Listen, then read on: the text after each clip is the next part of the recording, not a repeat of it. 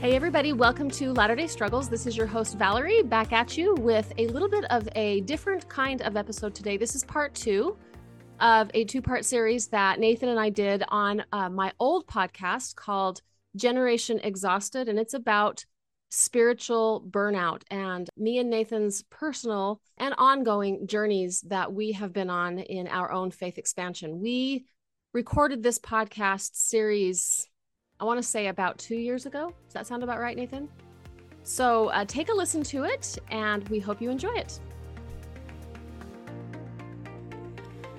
Hello, welcome to Generation Exhausted. This is Valerie back here with you, and with me I have my husband and right-hand man, although he's on my left, Nathan. Hi, Nathan. Hello, beautiful. How are you? Wonderful.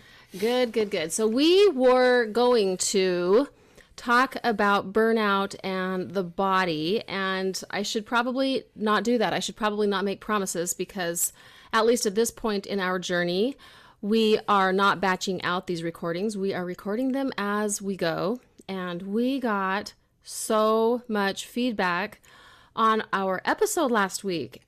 Faith and organized institutional religion and burnout and how Nathan and I are navigating this. And we just decided we needed to stay on this topic one more week, mainly because the questions and comments that came in to both of us on each of our social media platforms, there was certainly a flavor to a lot of the questions and comments, and there were a couple of things that we thought would be great to address. And so, without further ado, I think there are 2 big questions we want to respond to that hopefully will feed your souls today in a deepening understanding of how to navigate this concept of burnout and our own relationship with institutional religion. So, any thoughts as we kick this off, Nathan? No, I was just going to say that the questions that we're going to pose are really kind of a conglomerate of a lot of different questions and comments. No one person asked the question this way, but I never get anything on my social media. I'm actually really kind of socially media boring. And yet, after this podcast, I actually had people send me comments and questions. And so I was pretty blown away by just that part of it. But we've talked about it. And so the 2 basic questions that we're going to address here are sort of a conglomeration of a lot of feedback that we got. Yes. Very well said, Nath. And so I think let's just go ahead and start with this, because this is probably what I personally heard the most over and over and over again. This idea that people, and this is less a question and just more a comment that I would like to deepen and broaden. But the idea here, in essence, was many people said, thank you for articulating a struggle that I have been having for years that I have not been able to wrap words around. And boy, that really hit me to the core, because what it did is helped me. I was first of all filled with gratitude that I was able in some way to help someone. That's really all I want to do.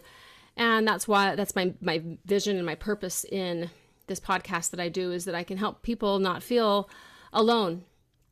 And furthermore, it really got me to thinking about, why is it so hard for us to speak about the struggles that we have in our own faith development, especially when it comes to this idea of organized religion? Any thought that you would like to add to that, Nath? No, I think that was one of the most common questions or comments I heard, as well as just this idea of thank you for saying something that I've just never had the courage to say myself. Yeah.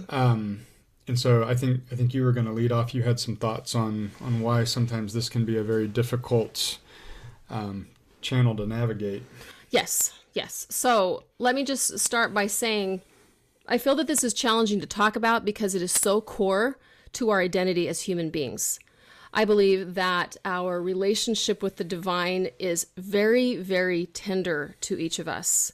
And also, many of us have had experiences that fall on one of 2 ends of the spectrum in our own human experience. Either we have a lot of experiences with the divine that have really been formative and are precious and tender, or on the other hand, we have been deeply wounded by relationships with, or how religion or faith has influenced our lives through people or pastors or something where we have really felt deeply. We have kind of deep scars too. And so it's like, gosh, on either end, it's tender.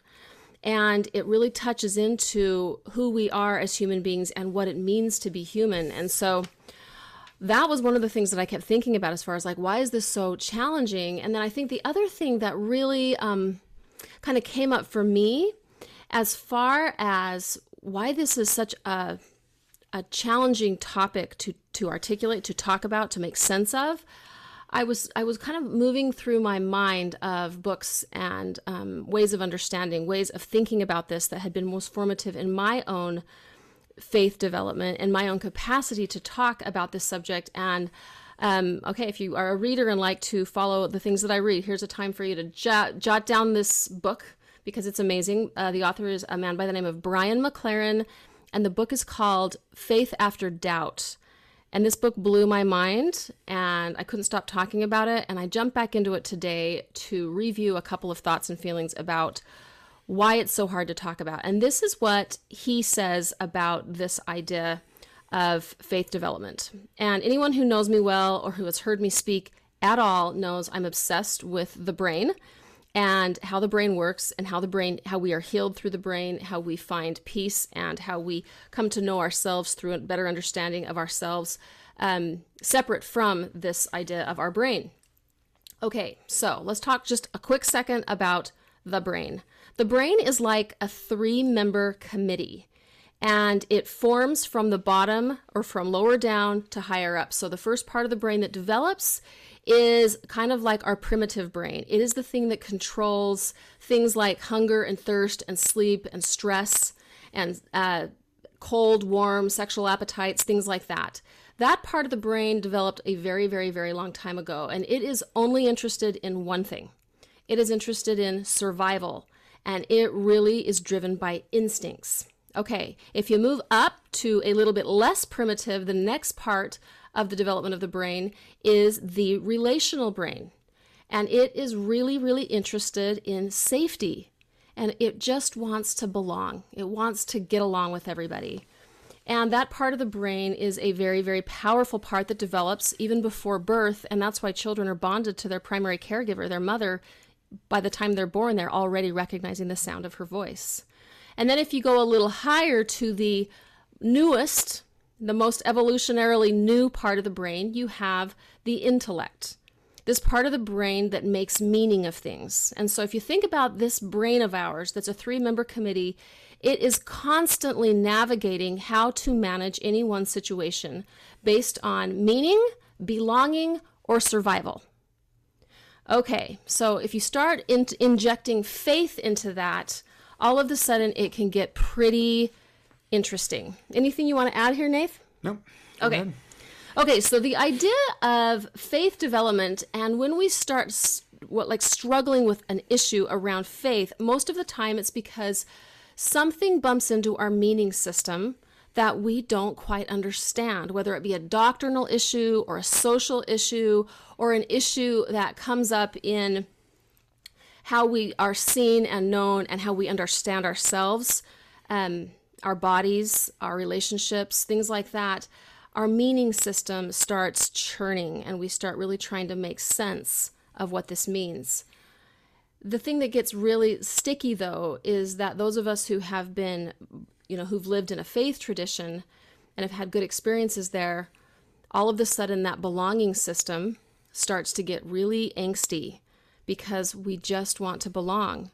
And so frequently, so much of our the relationships that we have in our church systems have to do with family, have to do with friends, have to do with youth groups and family parties and things like that. And it's almost like we have this really hard time navigating how to make sense of, I am learning things that are new and different that may not be as sort of black and white and as clean cut as I have once thought. But I don't really want to think about that or look at that because I just want to get along with everybody. I don't want to have to push against the people that I love. And then you have the survival system at the bottom screaming, Mayday, Mayday, Mayday. You know, if I leave my tribe, I will be cold and hungry and naked. Or if I don't believe in these things that I've always taught to believe, I may be shunned by family, but not only by family, I may, the ultimate, end of survival is, going to hell, right? I may be shunned by God himself. And so what this does is it creates an enormous amount of internal consternation where we're navigating what the heart feels, what the head feels, and the stress that the body is emitting as we're trying to navigate new ideas and new concepts as we move along this trajectory of spiritual development from simplicity into complexity. Because that's what Nathan and I talked a lot about last week is, the black and white, the fundamentalism, we know exactly how to tell everyone to get exactly where, they need to go to be the happiest and ultimately go to heaven and all those things. And then we move into complexity. And I know for myself, as I moved into complexity and as I'm still navigating this, it's scary, right? It takes a lot of courage to stay. It takes courage to go. It takes courage in either case to be able to think differently about something that our tribe has integrated within us that at one point in time worked, and now it doesn't work the same. Yeah, so as you were saying those things, it really hit home that there's a whole complex, like you said, almost like an intellectual versus an emotional battle. Yes. That takes place, and you hear things and you say to yourself, that doesn't sound right. And yet at the same time, it's what you've always been taught, and so the gut wrenches. And it's just always been the case that we've been taught, don't ask questions, don't question it. It's, it's what's in the book, and the book is never wrong. So you have this sense of, okay, well, there must be something wrong with me then. When I am struggling with something, I must be the problem. And then it becomes really hard to talk about it because it's like walking into the doctor and saying I have syphilis. And it's like, well, how bad a person are you? Right. And so, yeah, I think people just sit there and have been taught to say, if you are uncomfortable, it's your problem. And so now you're stuck in a paradigm where you're like, okay, I got to keep my mouth closed. Because it's not just that I have a question and I'm coming outside the box, but obviously I also have a massive problem. There's something wrong with me that I'm not conforming or staying in pseudo-community. And I think there, again, lies the problem. I think the fundamental problem with this entire paradigm, Nath, is that we have to have a heightened capacity to manage an enormous amount of tension as we're working through our own spiritual development journeys, meaning that we have to get used to being uncomfortable with the tribe. Mm-hmm. Right? And I think that's challenging for some people, more challenging for some than others, because some people are real heart-heavy people. In other words, they aren't necessarily overly interested in a deep study of belief, for example, right, of the theology or the technicalities per se of any one faith tradition. Really, all they want is to belong to the tribe. Right. They want to just sit in a circle and kind of sing the kumbaya sort of thing, and that's what matters to them. Whereas other people are less interested in that, and they are absolutely adamant that they understand every sort of passage and interpretation of Scripture. And so people tend to lean one direction or the other, but the fact of the matter is, in faith development issues, we have to become comfortable in the tension of managing all of these different systems, the head, the heart, and the gut. And guess who actually ultimately trumps everybody? The gut. The gut wins. The gut is the nervous system. It's the fight, flight, freeze response. And I think that in some ways is oftentimes why people leave. They can't tolerate the tension of growth. Yeah. So for me, there were a lot of things that kind of changed my perspective on those things. But I have to say that probably the thing that struck me the most was in a book that I was listening to. One of the authors says, it's not that we can't conceive of a God, to this effect. We can't conceive of a God. that is angry or very rigid or has these incredibly strict expectations that everybody stay in line. We could conceive of such a God. It's just that such a God would not be worthy of our worship. Beautiful. And when I thought about that, I said, okay, I buy into that. I buy into a God that is absolutely fine with asking questions, having doubts, not understanding things, wanting to go deeper, wanting for, us to have a relationship directly with him or her, and sifting through things on a kind of a personal basis as to what feels right. Talking about the gut. And so when I heard that, I thought, okay, that was sort of permission giving for me to say, okay, I'm going to start asking questions. I love that. And I corroborate, I agree with that 100%, Nathan, because what I noticed in my own spiritual journey is that I always just kept checking in with what I was feeling around my relationship with the divine themselves. Right. Not what the institution felt about my relationship with them. In other words, I wasn't so worried about how would the church feel about my growth. Right. It was more about, I'm 100% sure that my relationship with the divine is strengthened by my working through these complexities that I'm going through, where I'm pushing back and challenging parts of the institution and parts of the training. And here's the thing that I've come up with as I have managed this and navigated it is, and these are very, I'm going to be very, very raw and real here about this. The institution that I belong to is messy. They're going through a lot. And you who don't know me out there, you don't even need to know what my faith tradition is, and I could just as soon be yours, because I bet it's true in yours too. We are going through a cultural meltdown, and institutional religion is in struggle due to a lot of social issues. And as I was like wrestling with this, it occurred to me, a couple of things occurred to me. Number one, I don't know where I would go that would have issues that would be less complicated than the ones my tradition is working through. They may be slightly different, but I'm not going to find a home that is less complicated. It would just be, I would say, equal to or maybe even more so complicated for different reasons. But there's no home to go to that saves me from the complexities of being part of a religious tradition. And the second thing that I've come up with in my own thoughts and feelings are that, and I quote Richard Rohr here, our granddaddy Rohr, who we seem to talk about all the time, in his own grappling with his own faith, is he says, my tradition has done as good as some and better than others and not quite as good as still others in developing me into a man of God. And I loved that because I thought, you know what? That right there is raw and vulnerable and honest. And he also said, I, inside of my own faith, am someone that can be the most honest critic of my own faith, but also I do so with a lot of compassion.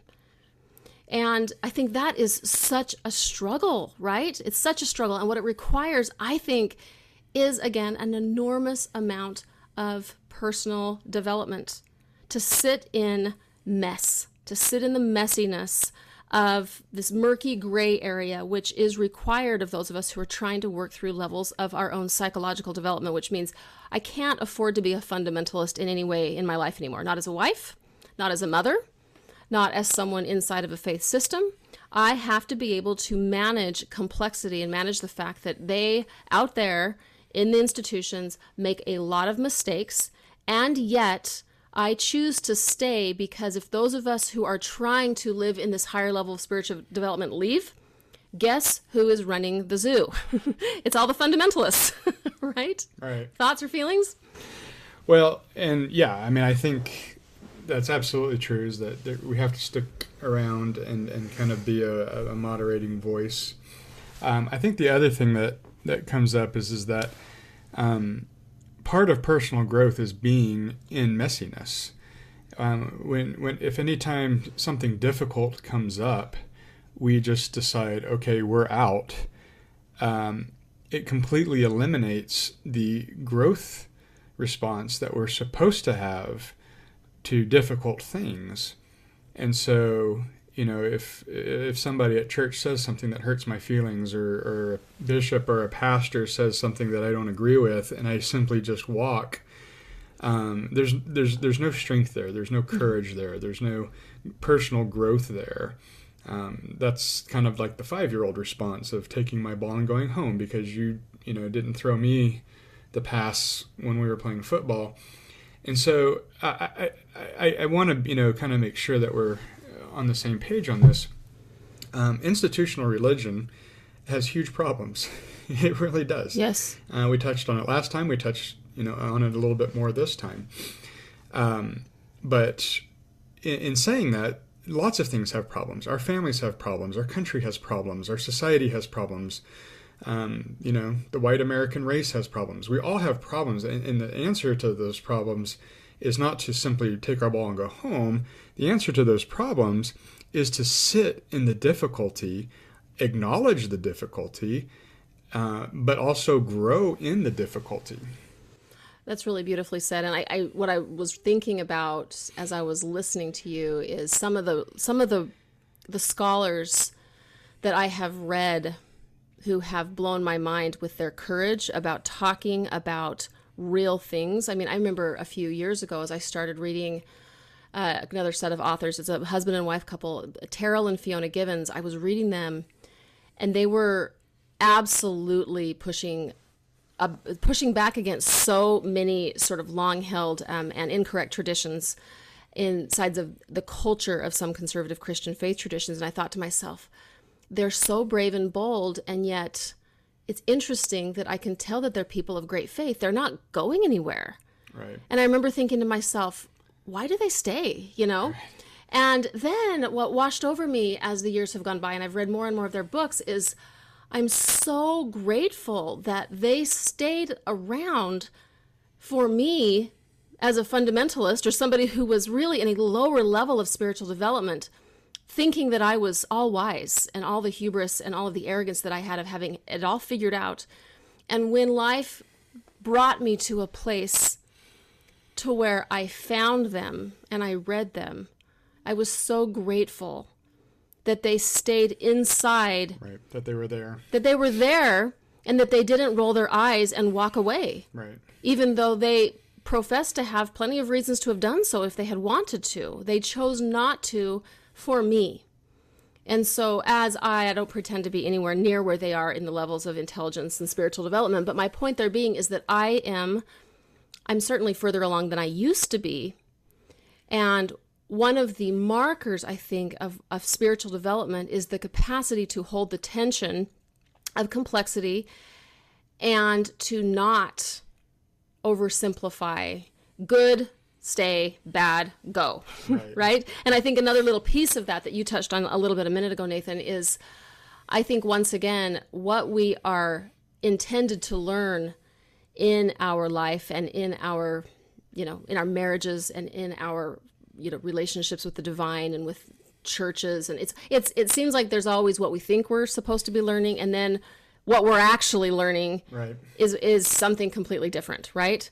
And one thing that I have found that I am probably getting about a C+ on, if I were to be totally honest with myself, is I think institutions like churches are as much as anything so that we can learn how to be patient with other human beings. Yeah. I mean, that may be one of the top couple of reasons why institutions of religion are profoundly formative in our growth if we can learn how to get along with those people that in any other realm of life we would never choose to be with. Yeah.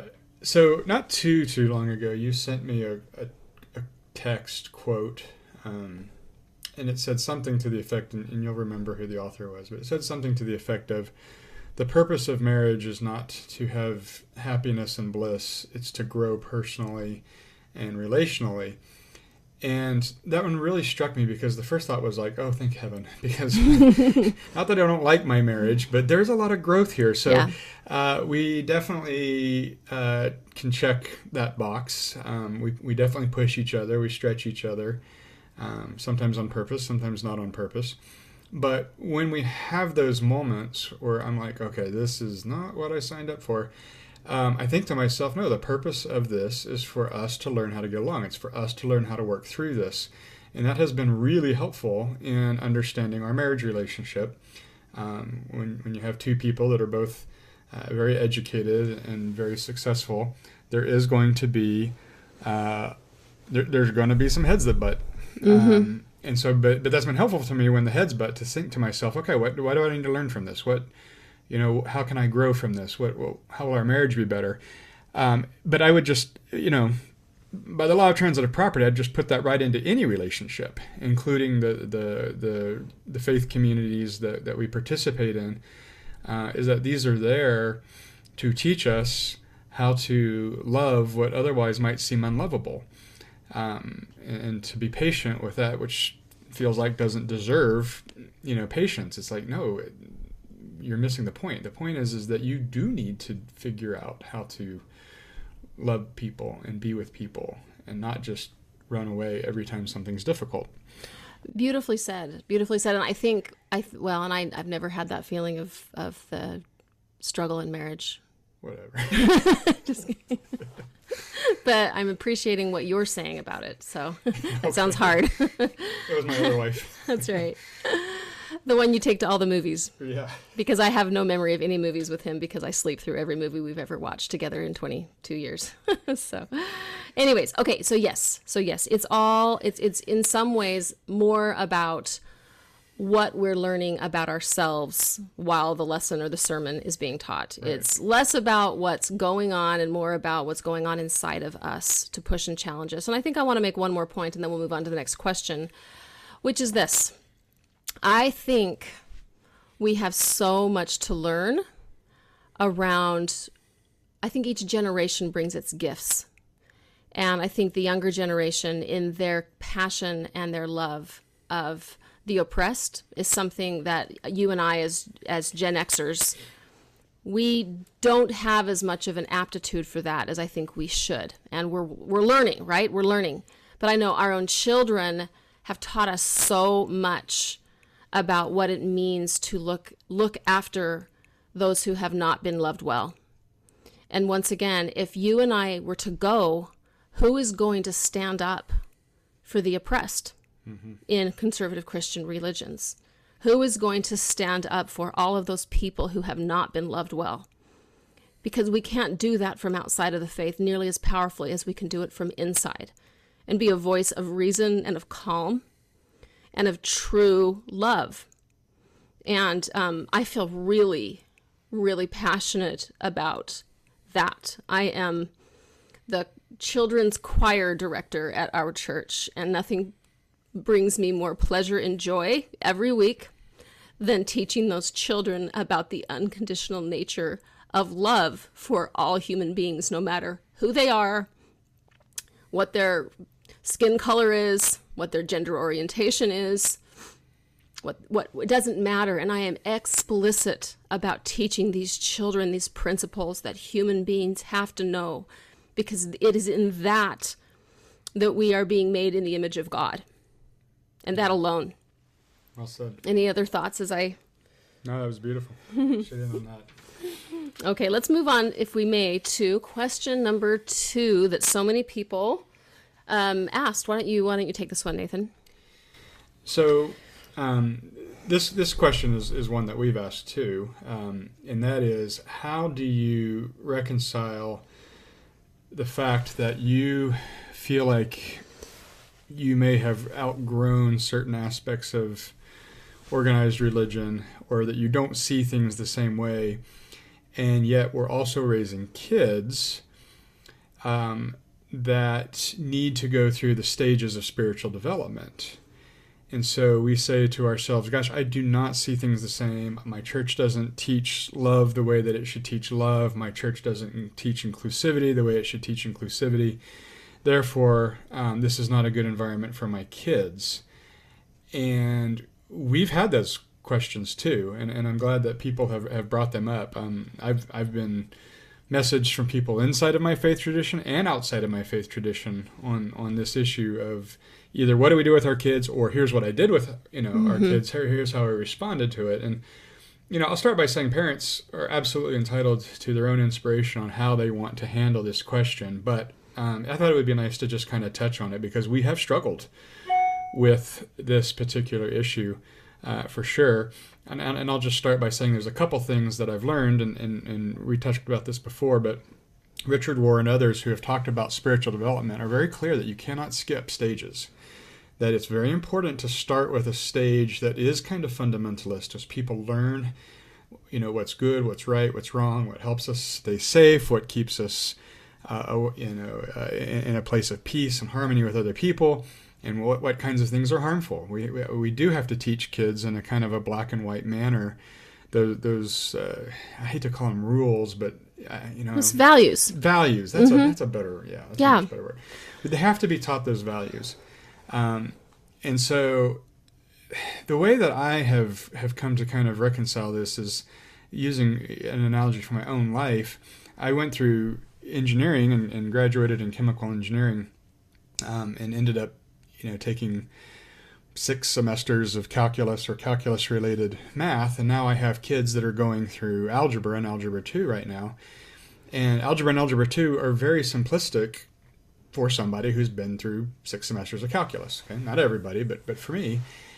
And so on the one hand, I'm trying to teach my boys that there's so much more you can do with math. Eventually you'll get to the point where you can build buildings and change the world with math.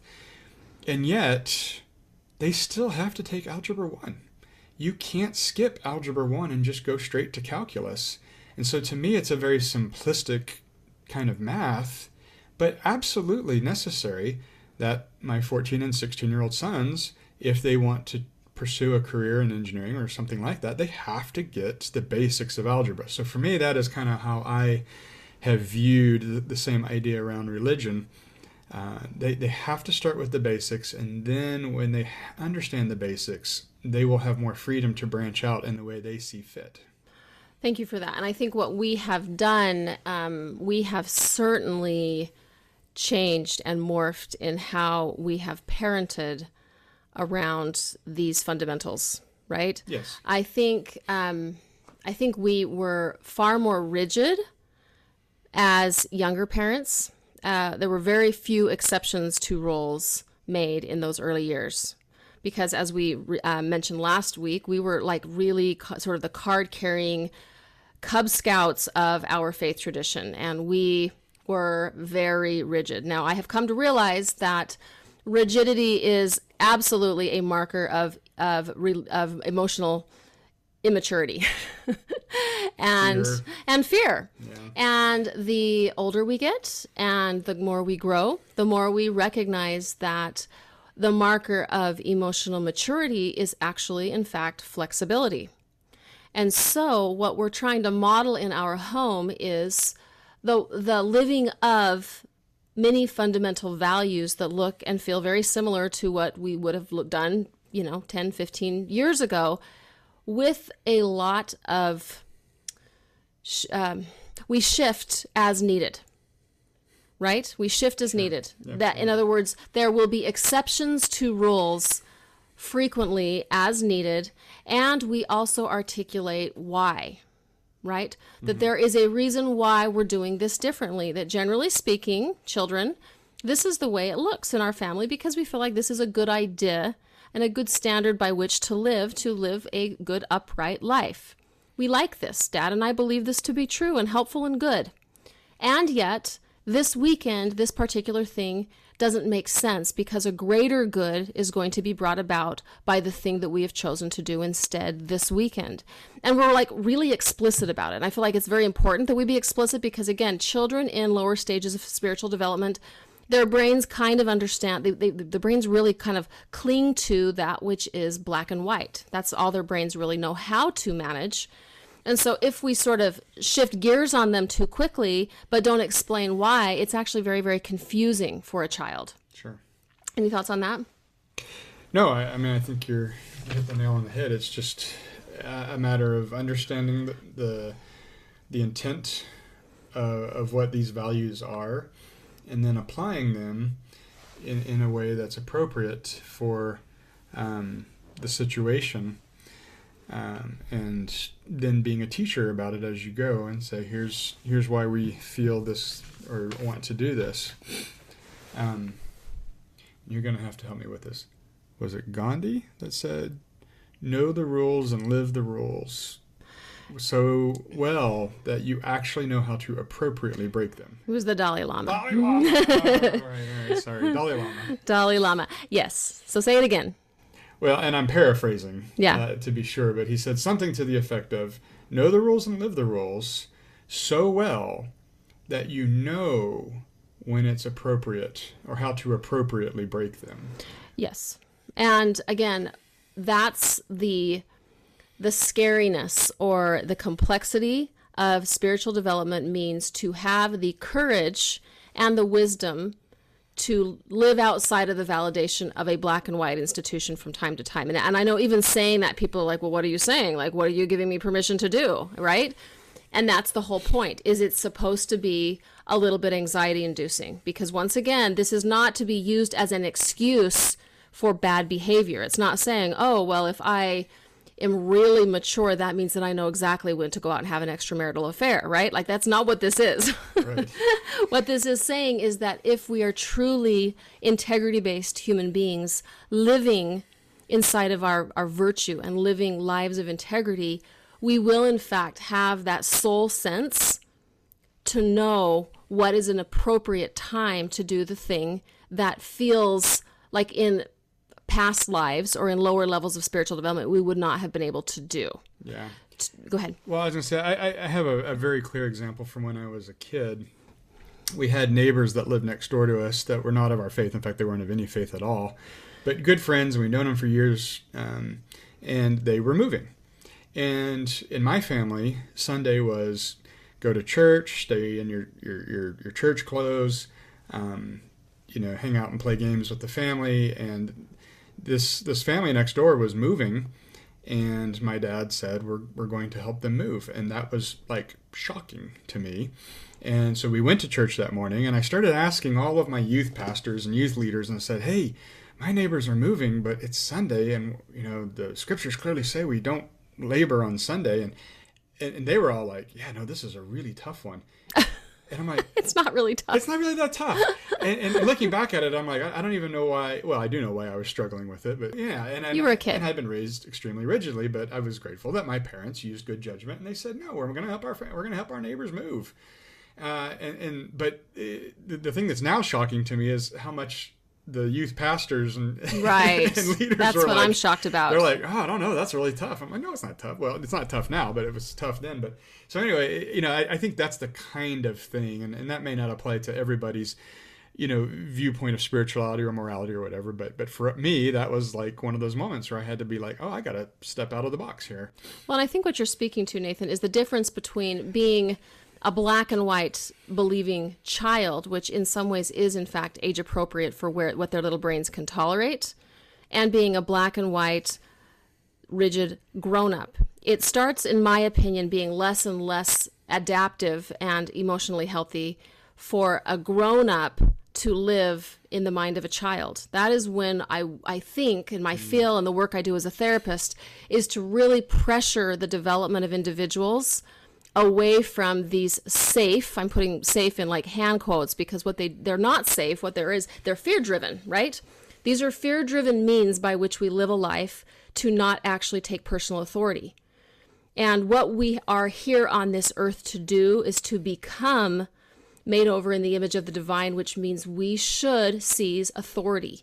We should come to a place where we know from that gut sense, that true self within us, right, starts to know what is right, good, and true for ourselves. Exactly.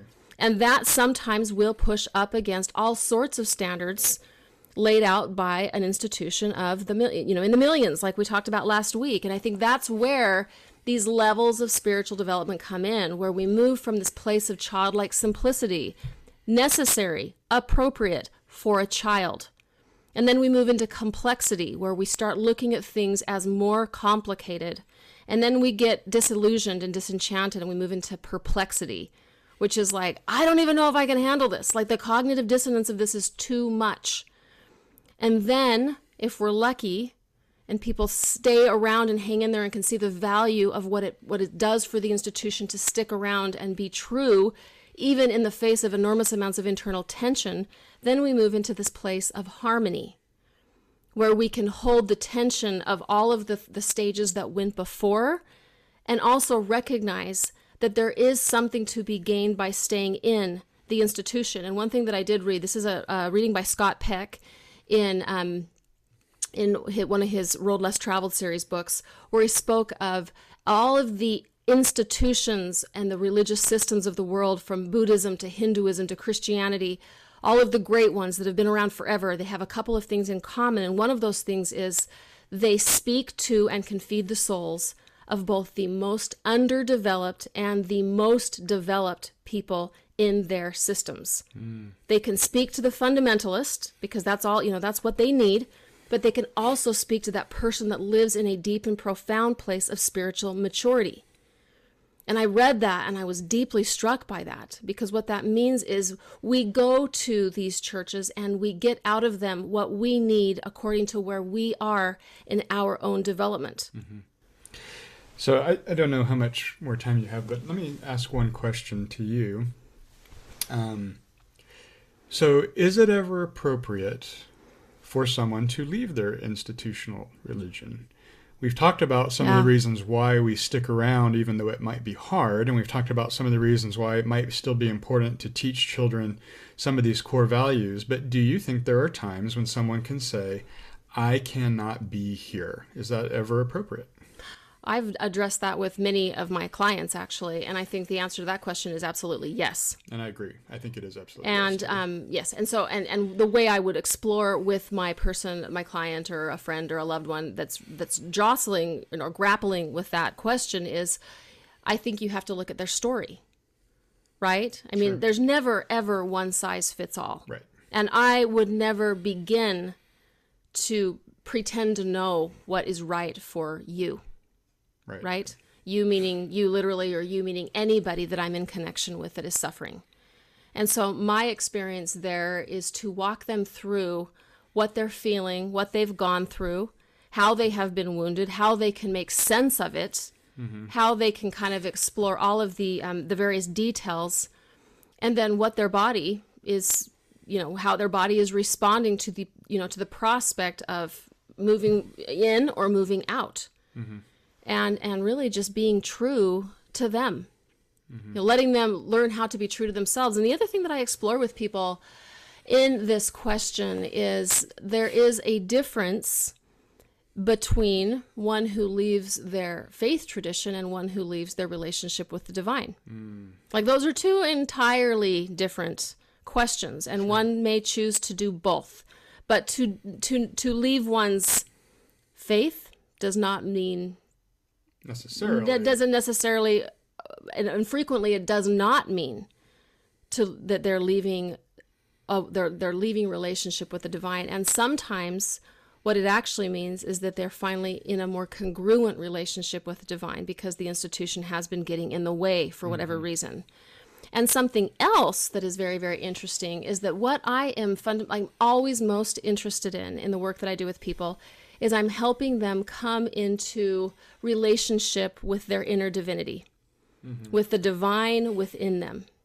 And when that happens, and as they get closer and closer and closer to that innate sense of their own, inner wholeness, their relationship with the divine will get stronger, because they're just basically coming into connection with who they always have been and can be in relationship to the divine, the divine, right? Right. And things become reconciled, sometimes inside of faith, sometimes outside of faith. That's not for me to say, and it's not even something that I'm not worried about it. How do you experience that, and what are your thoughts and feelings on that? No, I think it's exactly right. And when I was younger, I used to think that organized religion was the answer to every problem.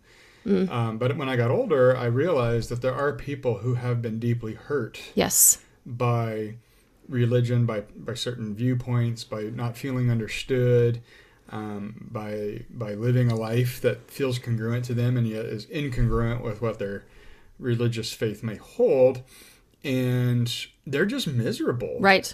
And you say, okay, well, if the purpose of this religion was to make everybody happy, right, and they're just miserable all the time, something doesn't add up. Yeah, it's not serving them. It's not serving them. That's a really Yes. good way to put it. Yes. So, yeah, I agree. I don't think everybody that walks away from organized religion is doing it for the right reason, but I do think there are times when people Sure. need to say, look, this is not working for me right now. This is Yes. not serving my needs. This is not how I see the world.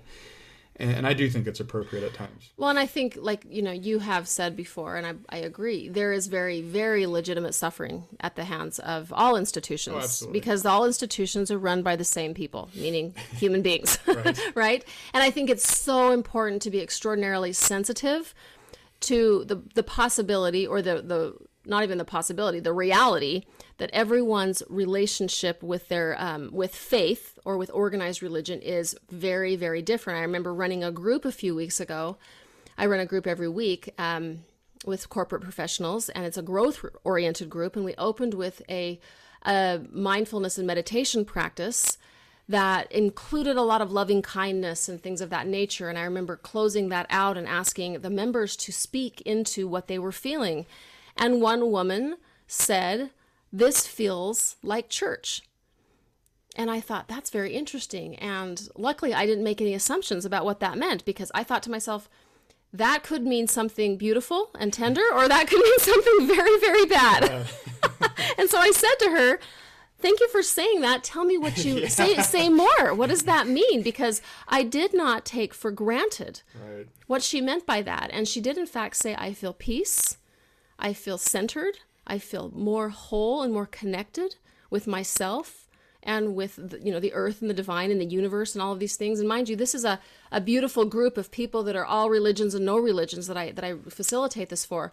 And so I'm sharing that experience because, once again, we are so unique as individuals. And I think when we are allowed to live into and to speak into and feel heard and seen in whatever that experience is with religion and with the divine, that is when we finally start feeling peace. It's not when we're told how to feel, how to believe, what to do, whether we should stay, whether we should go. If people are imposing those things on us, we will dig in our heels and we will not come to who it is that we are to become in this life and world, in any realm, right? Agreed. Okay, are there any final thoughts, feelings you have, Nath, as we close this out today? No, I think we've touched on the things that people have commented on and asked about. And I've been very, like I said, I've been very interested in the minor explosion of my social media over these issues. And I feel very good that we've been able to clarify some of these things, at least from our perspective. And again, what we say may not be the right answer for everybody, but I think in some way we all grapple with the same question, and we're happy to, number one, share our failures and successes and the things that we've learned. And number two, we're happy to create a voice that says, yeah, it's okay to think differently. It's okay to ask questions. The divine that I believe in doesn't punish people for asking questions, trying to grow, wanting to get it right. And so I think it's perfectly fair for the people who have asked us questions, and I think it's perfectly fair for us to respond in an authentic way about how we see things. Thank you for that. And I think what this hopefully is doing, and what Nathan and I have been like navigating in the last few years around this, is it's a scary road when you move away from just letting the big people out there tell you what to do and how to think and how to feel, right? Yeah. And to take on this this responsibility of one's own destiny, and to have the personal authority to say, this is my choice and this is how I feel and what I feel is best for us, or whatever that thing is, and then to be okay outside of the validation of whomever, whatever that means, whether it be family or institution or whatever, to do that thing that feels right for you, or to stay because that feels right for you. Like ultimately what I want for myself and all the people that I love is to become so whole and so sure of myself and the soul within me that will lead me right, that I can do what is right for me in this and every realm and stand tall. Right? That is soul development. And if the institution helps with that, by all means, stay in there. If the institution is damaging, then do what is right for you. And I just feel really, really strongly about that. So yeah, can agree. Let's close out, and no promises about next week. I have an idea of what it'll be, but I'm going to just keep my mouth shut. And thank you all for being here as we tackle all things burnout and really jump deeper into this topic of burnout around formal institutional religion. Take care. Bye-bye.